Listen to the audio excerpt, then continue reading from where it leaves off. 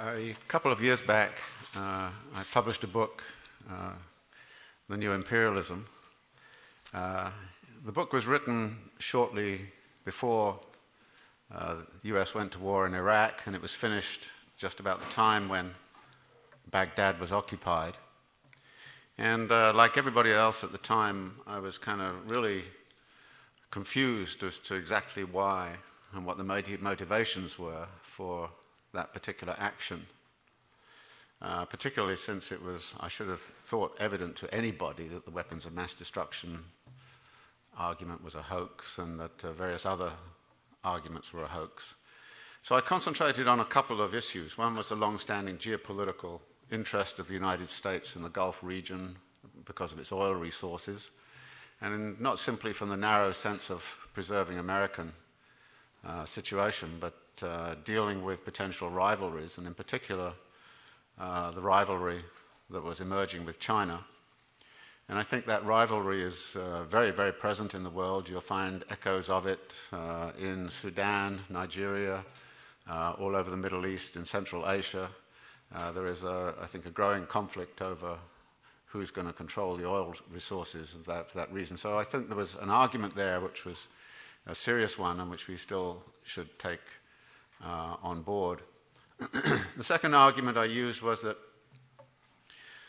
there's a relation, organic relation, as Hannah Arendt pointed out, between external activities, particularly imperialist activities abroad, and domestic circumstances. And as she put it, imperial ventures abroad and tyranny at home go hand in hand, and that I thought that the disciplining of the US internally was just as important as the militarism abroad, and that the militarism everywhere was pretty much taking over. And I really liked one of those little remarks that Bush lets drop every now and again when he kind of said, introducing the Attorney General, he kind of said, "I wonder why he's called a general. Well, I guess it's because we're all in the military now." And I think this total militarization of everything is in the sort of subconscious of this administration, so that was important too.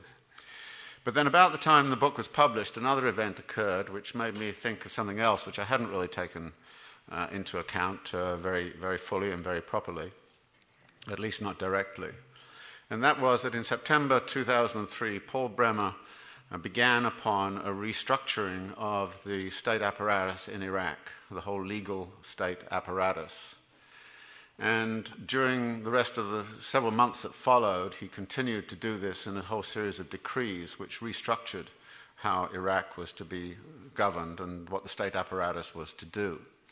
This was, of course, considered by many to be an illegal thing to do for an occupying power, and it was illegal under the Hague and the Geneva Conventions. And so one of the things that then happened was a very hurried handover to some interim government which was declared by the US to be sovereign, even when the rules of transition from the Coalition Provisional Authority to this interim government were that it could not change any of these decrees, nor could it write any new ones. So it was actually bound by these decrees that Bremer had issued. Now, these decrees, I think it's important to, we can go over them in detail, but broadly they go something like this. The decrees said that everything in the Iraqi economy was to be open to private ownership, and therefore privatization of everything except oil resources was critical. The second thing was there was to be absolutely no barrier to foreign direct investment into Iraq, and in particular foreign ownership of anything going on in Iraq. The third thing was there was to be free trade with the rest of the world. And the fourth thing was there was to be no barrier to the repatriation of profits out of the country to abroad. There were other things too, like the conservative dream of the flat tax was recommended and imposed. There was particular attention being paid to intellectual property rights and so on, but those were other elements in this package. And this package organized the Iraqi state in a very particular way. And when I read all of this, I had this kind of throwback, as actually quite a few people did at the time, when I suddenly thought about what had happened in Chile after the coup of 1973, when Pinochet dislodged Allende. And within a couple of years, Pinochet had I guess this is an awkward place to say this, summoned the so-called Chicago boys to come down to, well, no, they didn't have to come down because they were already there. The Chicago boys to restructure the economy, and they did it exactly the same thing. They privatized everything except the key resource, which was copper. It's interesting. But everything else was to be open to foreign direct investment, foreign ownership, no barriers to repatriation of foreign profits, etc. Natural resources were to be sort of open up to private exploitation and all the rest of it.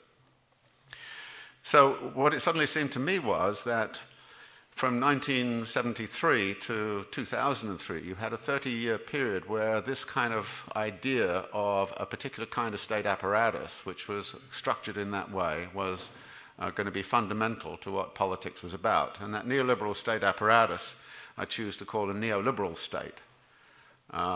It is the institutional arrangements of a neoliberal state which believe that human welfare is to be maximized and enhanced by a system based on private property, free markets, free trade, entrepreneurial liberties, freedoms, and the like. So this neoliberal imposition seemed to me to be a very important thing to look at more coherently. And in particular, the first cut at it would say, well, maybe this is what American imperial policy has been about all along, that is the imposition of neoliberal state apparatuses wherever it can. And when you look very carefully at something like what does the IMF do in its structural adjustment programs, you'd say, well, it imposes neoliberal state apparatuses, and that's what it's doing. It's an agent of US imperial power. So there would be a kind of a tendency to say that the neoliberalization of the global economy has been, as it were, a direct consequence of American imperial interventions with these two violent events, i.e. Chile at the beginning and Iraq at the end, sort of bookends of a whole history of neoliberalization. But then it seemed to me that this was not the full story at all, and it couldn't be the full story. After all, one of the main agents of neoliberalization was Margaret Thatcher, and I couldn't imagine that Margaret Thatcher would simply regard herself as somehow or other pushed to what she was doing by US power.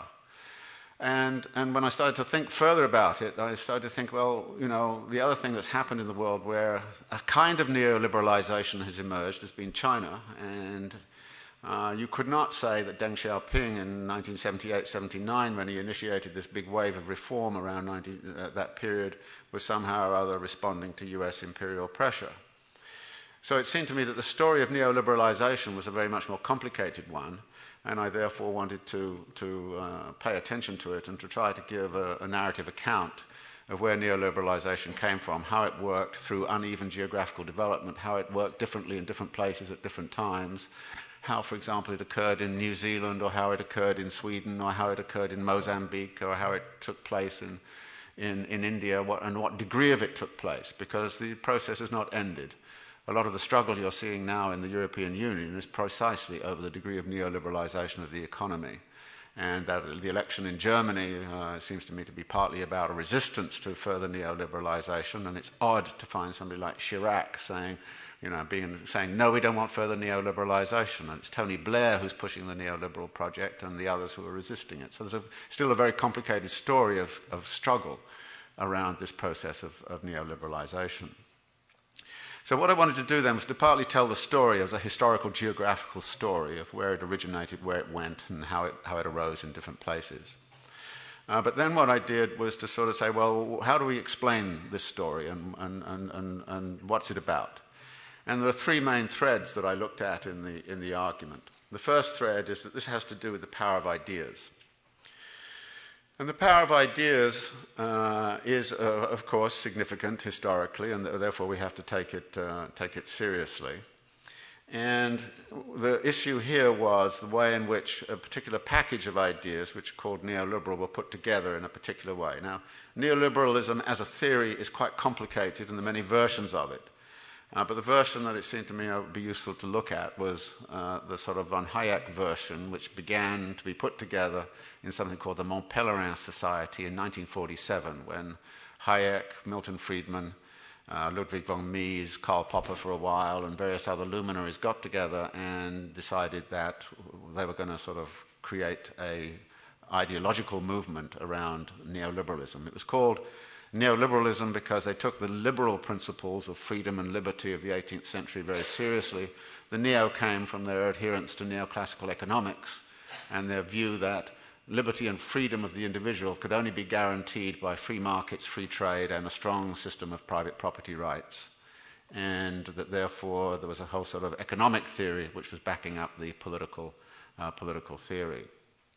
Now, Hayek was very prescient in a sense. He said that it's going to take a whole generation for our ideas to become real.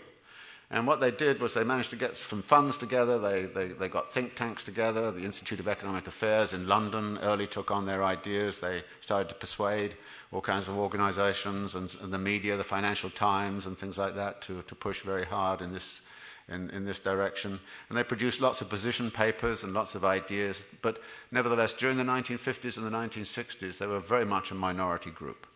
Nobody took them seriously in the halls of policy because the policy was dominated by Keynesianism and the ideas of state interventionism, which produced the social democratic state in Europe and many other sort of interventionist structures with considerable state command over the economy, of planning of industrial development and the like. And it's hard to know exactly what to call this because, you know, you'd hardly call the United States a democratic state, or a social democratic state. And so in the end we adopt the term of saying, well, during the 1950s and 1960s we had embedded liberalism, i.e. a market system which is, however, embedded in a whole set of institutional restraints, regulatory structures, institutional arrangements like unions and the like, which are actually limiting what the market can do and how it can do it, and in particular limiting capital movements and capital control through capital controls. So here you have a situation where the main arguments are Keynesian, state interventionist and the like, and that period of 1950 and 1960 was delivering high economic growth. And whatever way you look at it, it was a quite extraordinary a period in capitalist history in that economic growth was sustained, and while it had many hiccups and many marginalizing aspects, it was nevertheless a very dynamic kind of process. And so there was no reason to abandon those realms of thought. Even though all of the neoliberals were carping in the wings about there's not enough liberty and not enough freedom, there's too much bureaucracy, there's too much state intervention, the state is a big threat to individual liberty and freedom in that kind of way. The difficulty occurred, of course, in the 1970s when the embedded liberalism no longer seemed to work. And at that point, all kinds of things started to go wrong. The Keynesian techniques didn't seem to work anymore. There was a crisis of capital accumulation in the 1970s. And therefore, people started casting around saying, well, we need good ideas. Where are those ideas? And at that point, you know, the neoliberals said, me, me, me. And in the mid-1970s, they started to be listened to. And they were listened to in part through more and more elements in the media and so on. And then when Margaret Thatcher came to power in particular, she took on board an advisor, Keith Joseph, who was a member of the Institute of Economic Affairs, who was dedicated to a neoliberal project. And Margaret Thatcher listened very closely to Keith Joseph and started to implement this neoliberal project. So the ideas became significant, and there's something about these ideas which I think are very significant in relationship to many of the social movements that had existed in the 1960s. And the way I want to treat this is to say, you know, there's a very simple way to look at this. A lot of the movement of the 1960s was about two things. It was indeed about individual liberty and freedom. I think of the Berkeley free speech movement and all the rest of it. So there was a strong element of individual liberation from corporate control, state control. So there was a strong movement of that kind. There was another aspect of the movement which was about social justice. Now, what the neoliberals did was to have a rhetoric which emphasized individual liberty and freedom. They basically said to everybody, we'll give you the individual liberty and freedom, you forget the social justice.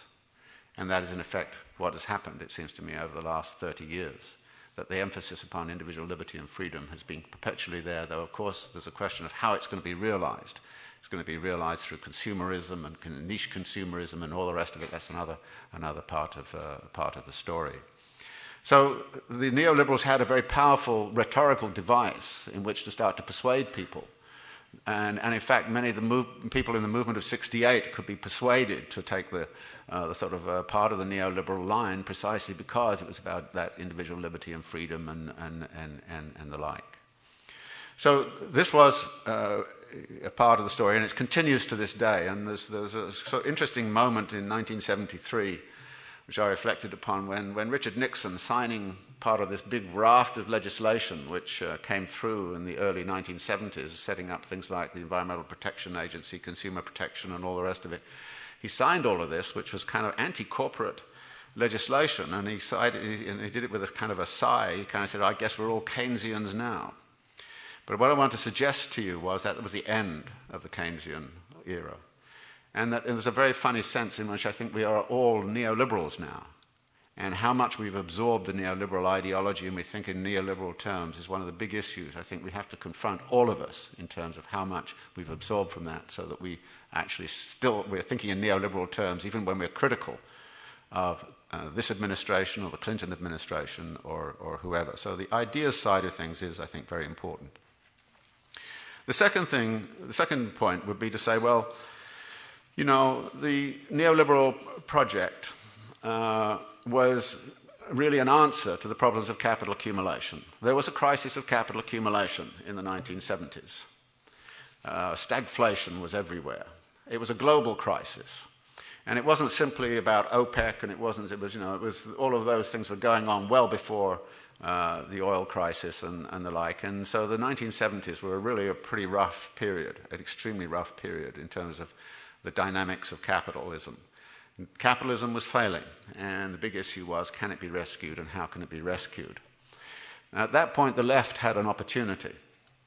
And the left could have taken a position and said, okay, we don't want to rescue capitalism, we want to go beyond capitalism, and there's a question about why the left didn't do that.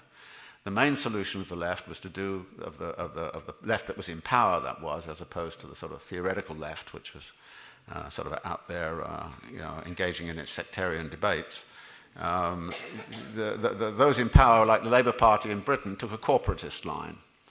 And they basically said, okay, we're all in this together, let's all hunker down. And the result of that was the Labour Party was disciplining its own constituency, i.e. its own working class. So there's a tremendous tangle between the Labour government and the working class movement, and lots of fighting going on of that sort. So, and corporatism didn't work, and it didn't work anywhere very much as a response to the crisis. And so the left didn't have a good set of ideas. And in that circumstance, the neoliberals were saying, okay, we will get the thing going again. So at that point then, neoliberalism started to be one of the ways in which we were going to revive capital accumulation. And the first place where this was attempted was, as I mentioned, Chile. And Chile was an interesting case, in that when Pinochet took over, he was part of a junta, and some of the other members of the junta, Gustavo Lee in particular, was a Keynesian. And so it was only when Pinochet assumed total power in 1975 that Pinochet could then turn to the business elite and ask them about, well, okay, can we get a different way of doing things? And at that point, it was all the economists who were then at the Catholic University of Santiago, who had been trained here in the economics department of Chicago, but were then were brought into government to do the restructuring that I've already mentioned. And what the Chilean case did was to start to alert people as to exactly what could be done through neoliberalization. And the Chilean economy jump-started very fast and moved very quickly, and it was a very great success story for a few years. And then in 1982, it came crashing down in a financial crisis, huge kind of financial crisis. And after that, the Chileans took a much more pragmatic kind of line, in which they were not fully neoliberals. They were kind of inching their way. Well, there were theoretical neoliberals in the sort of late 1970s, and then they started to be pragmatic ones after 1982.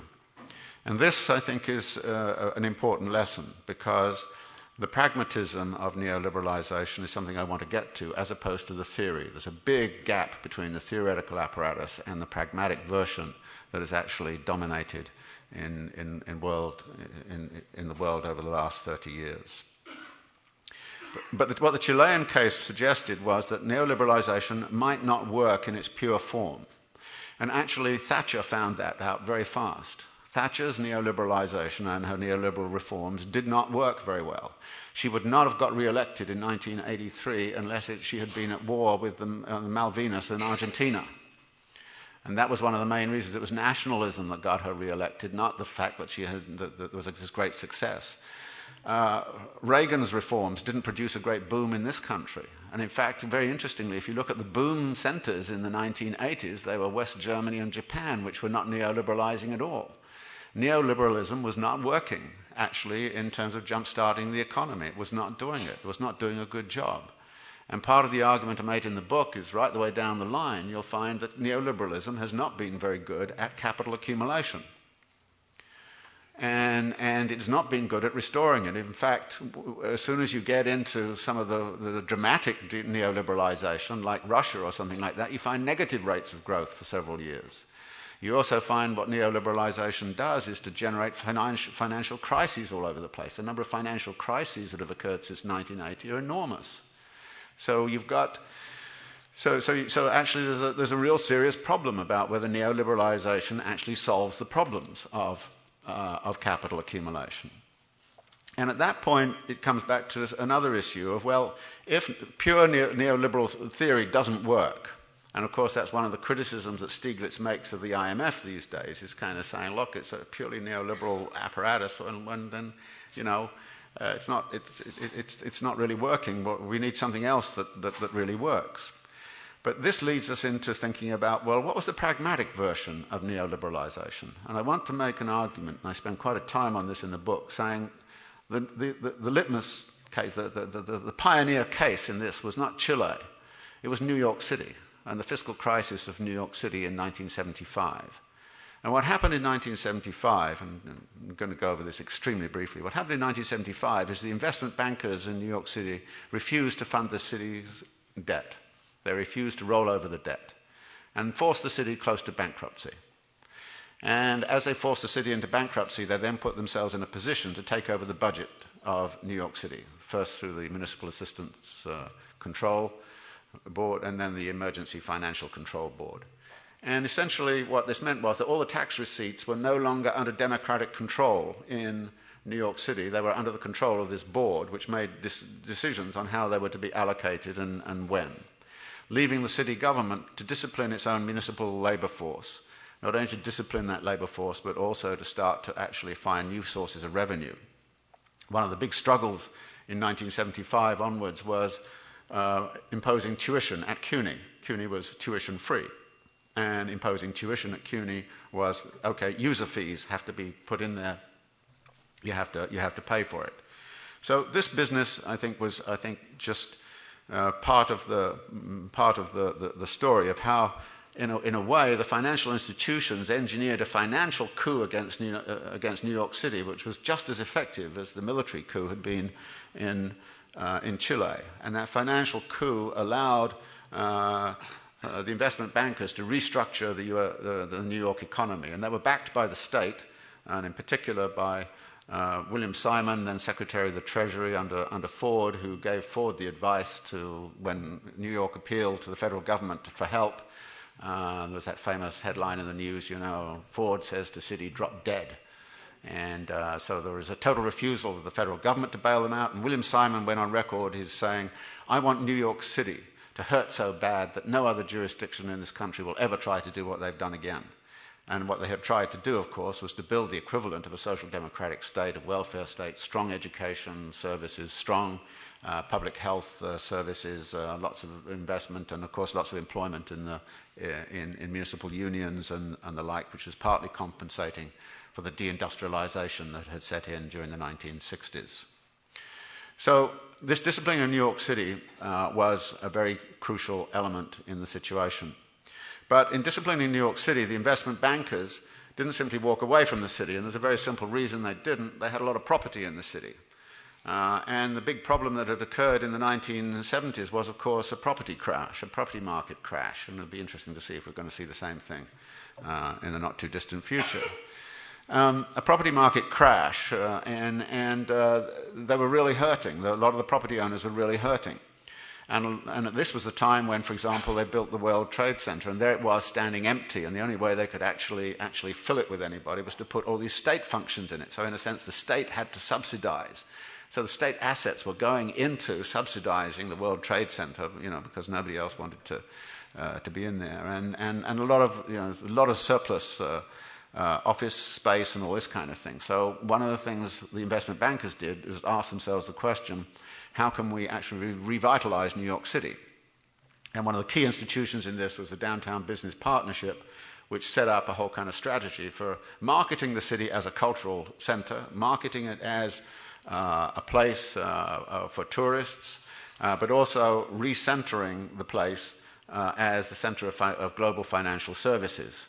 And on that point, they were helped out mightily by the federal government, because in 1973, with the OPEC price rise, masses and masses of petrodollars were assembling over in Saudi Arabia and places like that, and the Saudis didn't know what to do with it. And in 1973, we now know that the US actually threatened to invade Saudi Arabia to occupy the oil wells to bring the price down.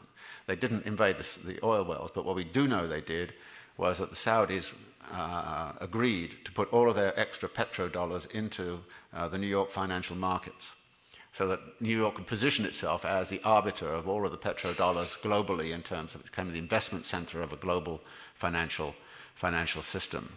So you were rebuilding New York around financial services, legal services, all those kinds of things, rebuilding it as tourism. They came up with this famous, the famous logo, "I love New York." That's when this was devised. And there was at the same time as they were cutting all of the services amongst the unions, there was this wonderful moment in this story when there was this incredible kind of conflict. The fire union and the police union didn't like the fact that they were, being laid off and all these kinds of things. And so they launched a campaign to go against the investment bankers' campaign to market the city, and they started to proclaim something called Fear City. And they went out to Kennedy Airport and all these other places and gave people leaflets and said things like this: there are no police to protect you in Manhattan, so don't travel on the buses except at midday. Don't go on the subway ever. And by the way, if your hotel burns down, you just better jump out the window, because there'll be no fire services to rescue you. And they actually actually this got back to Europe and all the rest of it, and the tourist stuff started to drop off. And so the investment bankers said to the city, "Hey, we've got to do something about this." So they started to rehire fire services, and they started to rehire police. But guess where they put them? They put them all in Manhattan.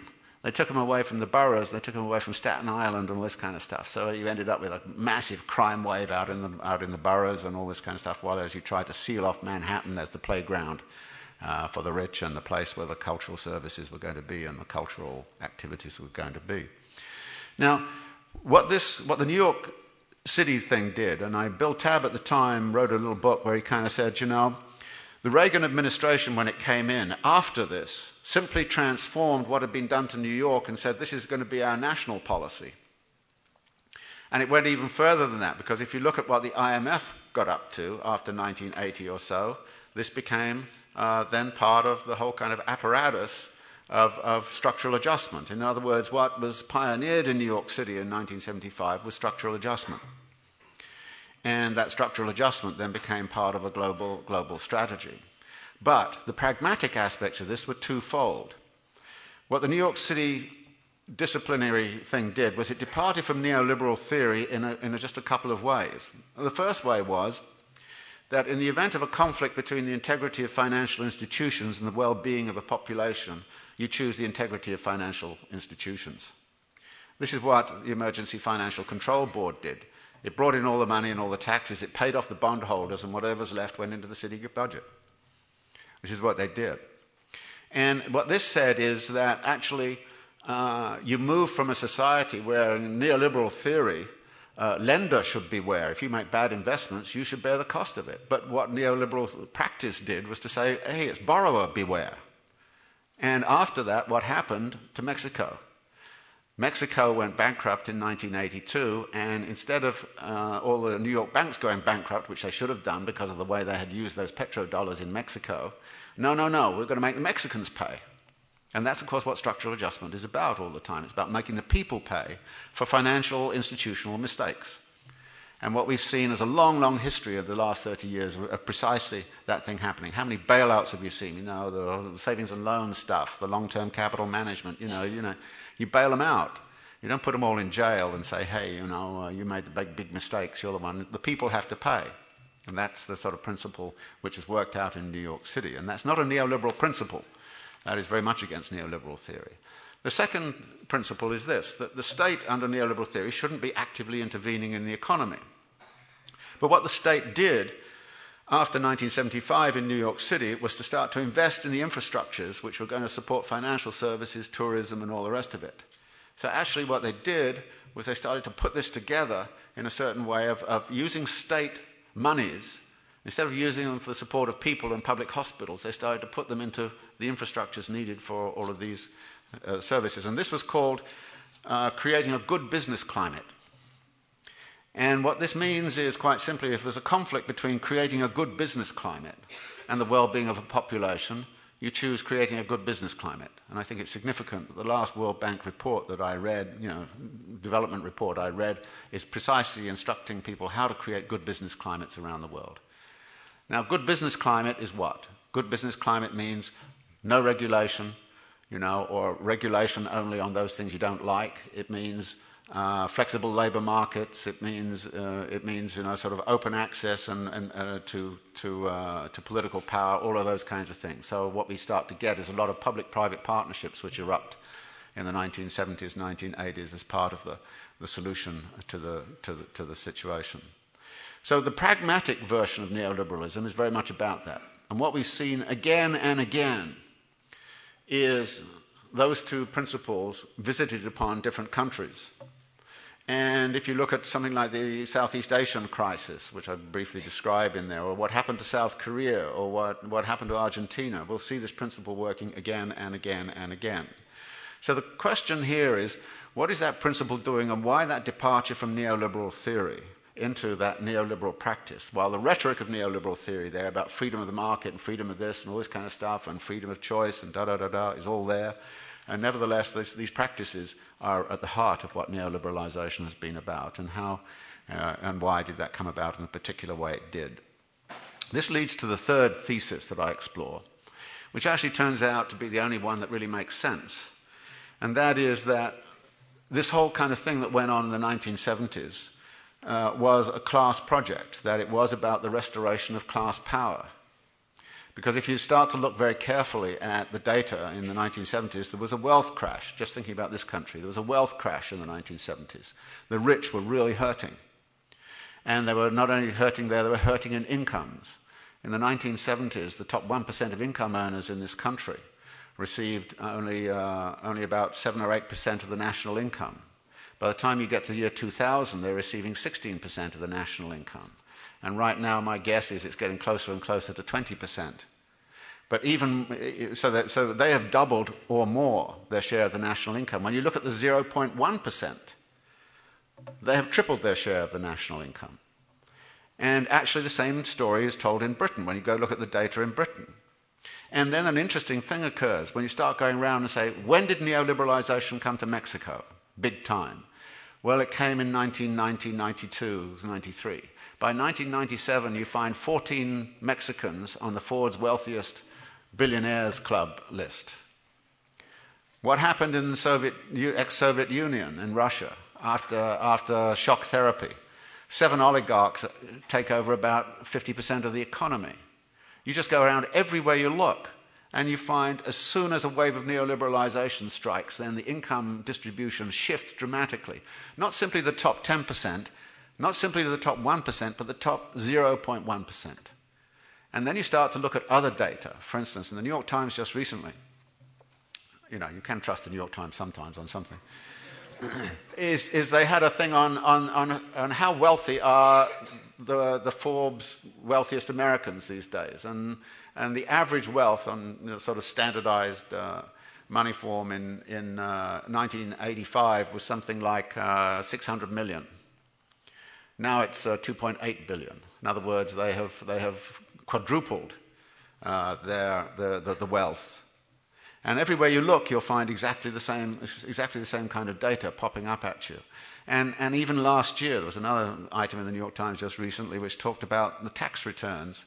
And the only group that's actually increased its income above the rate of inflation is the top 1% of income earners in the country between 2003 and 2004. And when you go to the 0.1%, they've increased their income by 9%, as opposed to 3.5% for the 1%. So it's actually an incredible concentration of wealth which is occurring, and has occurred globally. And at this point you say to yourself, well, okay, maybe this is just an accident, all right? And actually, if you read, it's very interesting reading Stieglitz's book on globalization and its discontents, because what he says is, well, actually it seemed like somehow or other we were making the poor poorer and the rich richer, and it was like this was an accident somehow or other of policy. Well, my argument is, no, it's not an accident. It was actually a political project. And actually, if you go back in the 1970s, it's not hard to reconstruct who was engaged in that project.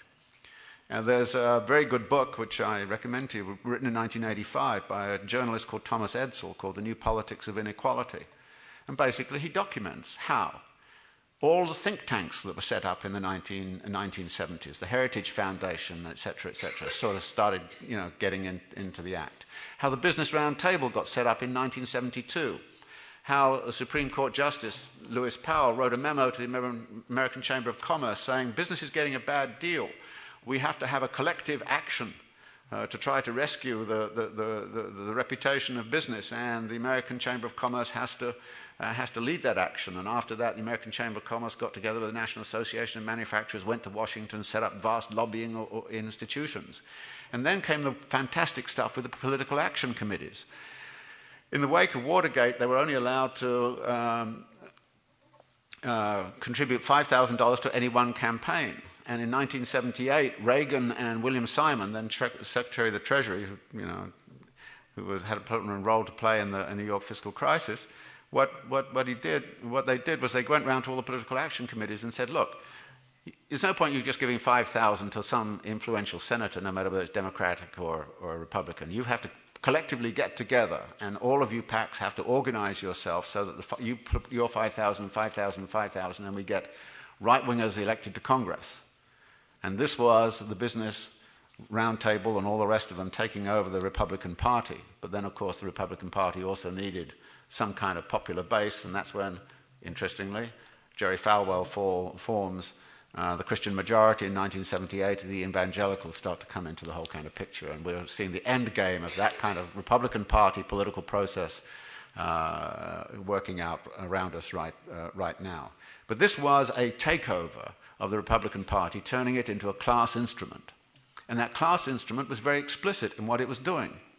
I mean, for example, the CUNY case was fascinating. I was fascinated to find out that the Business Roundtable played, which is about, all the big corporations covering about 50% of US GNP. The Business Roundtable took an active role in the CUNY tuition debate.